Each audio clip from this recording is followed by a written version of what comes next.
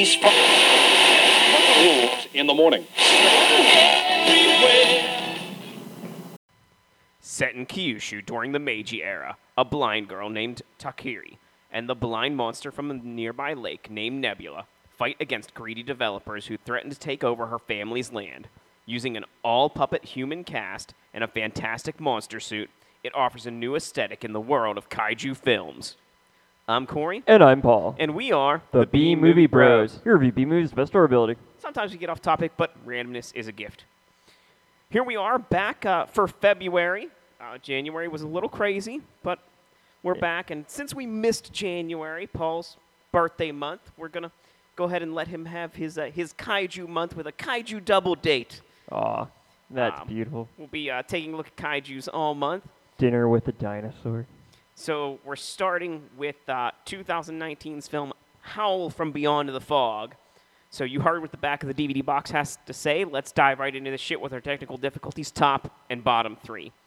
How about we start with the bottom here? All right, sounds good to me. So I'll get us started off with. So this film's only 35 minutes long, and usually it's good that things are short, but everything feels a bit rushed. And on that note, number 2, the characters themselves are pretty basic. There's no real time to develop them or really get into like a true backstory or motivation for anything. It's kind of just like, yeah, we're here. I have this like one characteristic, and that's it. And number 1, the story is also really generic. I mean, basically, the back of the box told you everything. There's a monster that lives on some land that developers want to buy. That's it. Nothing more. All right, number 3. I'm glad the movie wasn't too long because, God, I hate movies that are too long. But 35 minutes is really short. Like, I felt like if they had a little bit more time, they could have maybe developed the characters a little bit more, done something else. I don't know. Maybe it would have ruined it. But 35 minutes is really short. So it's just a pilot episode. It's an OVA. Number 2, characters weren't as developed as I thought they could have been. I mean, maybe they were developed just the right amount, and we really need more, but I don't know. It just seemed like there was a lot. We were just kind of thrown into this situation, and with like very little backstory for anybody. I don't know. Sometimes less is more, sometimes more is more. I don't know. I don't know if the right balance is here, but number 1. So, yeah, this movie was made entirely using dolls, and it was an interesting aesthetic. I definitely think it looked good, and it was a cool idea. But there were definitely scenes that looked kind of goofy because the dolls are completely expressionless. It's it's very hit or miss with how they look. I'd say the majority of it looks really good, but there were definitely scenes where it's almost unintentionally comical. Doll hands. Yes. And now for the top. For me, number 3, the music. It sets the mood quite well. Old-timey Japanese music.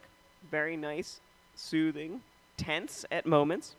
Number 2, the character and kaiju design. I mean, like Paul said, they're designed as they are dolls. They're like hand carved. They look pretty cool. Every one of them is unique in many ways. Although doll hands are hysterical no matter what. And number 1, the atmosphere in the backgrounds. I mean, they really had to be creative to make this look convincing in any sort of way. And the background and atmosphere tie it all together. I mean, it's foggy, it's dark, sometimes it's bright out, but it's all done in a very artistic way. The best of artistic ways. Number 1, yeah, the overall atmosphere of this movie is just incredible. Like, between the music, the lighting, and even the dolls and everything, it looked really good. Like, I was blown away by it. Number 2, so I said the movie could have maybe been a little longer, but it wasn't too long, which is always good. Like, I mean, I feel like maybe if it had gone on a little bit longer, it would have been better, but if it went on too long, it would have been worse. It was a great idea, and I'm glad it didn't overstay its welcome. And number 1, the monster is just really cool looking. It's just like this Loch Ness monster, like wreaking havoc on this little Japanese town. It was pretty incredible. And I like how it's a howl from beyond the fog, and the monster's howl is a foghorn. It's very fitting. Indeed. So normally we'd have ourselves a good old-fashioned quote war. Quote war. But due to the length of this movie and the not too unique dialogue, we're going to head straight over to our final take.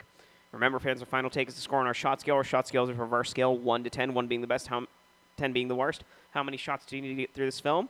I gave it a 3 out of 10. I give it a 2 out of 10. So Howl from Beyond the Fog is a kaiju movie made entirely with dolls. There's not much more to say. It's a unique art style and atmosphere to make an interesting film for anyone who enjoys the kaiju experience. With a runtime of just 35 minutes, it makes it a nice way to unwind without having to get too invested, either time-wise or emotionally. Howl from Beyond the Fog is a very unique movie. It's a Japanese kaiju movie where all the characters are dolls. It's like a Japanese version of Team America World Police, except with less commentary on wars in the Middle East and more giant sea monsters. The overall atmosphere of the film is hauntingly beautiful, making for a truly amazing experience. The usage of dolls was overall good, though there were definitely times where scenes came off as way more goofy than they were intended to be.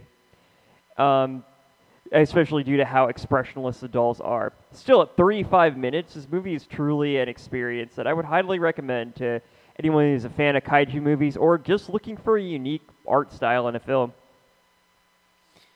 Well, we always have ways to drink away this flick. Drink away this flick, so come on and grab your drink. Let's drink away this flick. Bum, bum, bum, bum. We'll give some drinking games for this film, but remember, friends, drink responsibly. Number 1, every time the kaiju howls, take a drink. Number 2, every time you see doll hands, take a drink.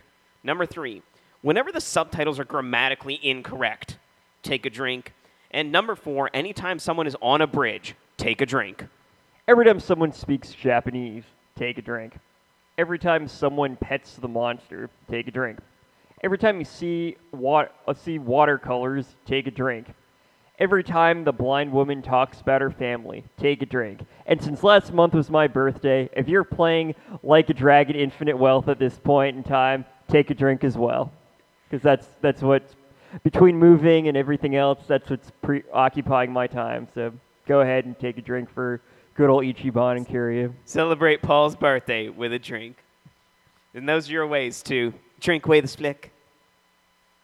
If you have any thoughts about this movie or anything else Beamer related, leave a comment in your iTunes or SoundCloud. You can also email us at bmoviebros@gmail.com, like us on Facebook at facebook.com, just bmoviebros. Follow us on Twitter at bmoviebros, on my personal Twitter at bmoviepauL. Check out all the content, including reviews, interviews, and chats, our website, bmoviebros.com, where news is each week. If you want to help support the show, consider donating to our PayPal or Patreon accounts. Links right below. Well, we've come to the end of week 1 for Date with a Kaiju month.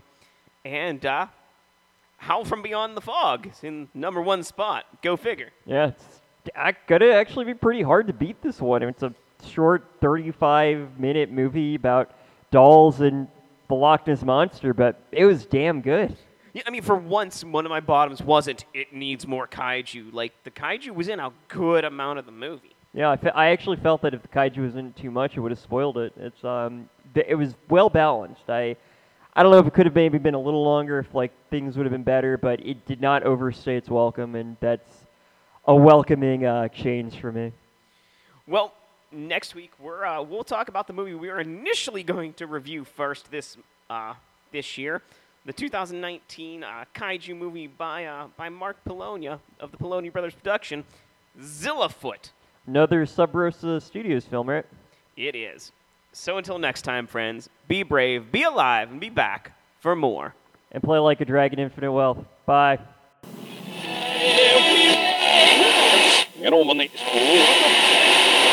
Jag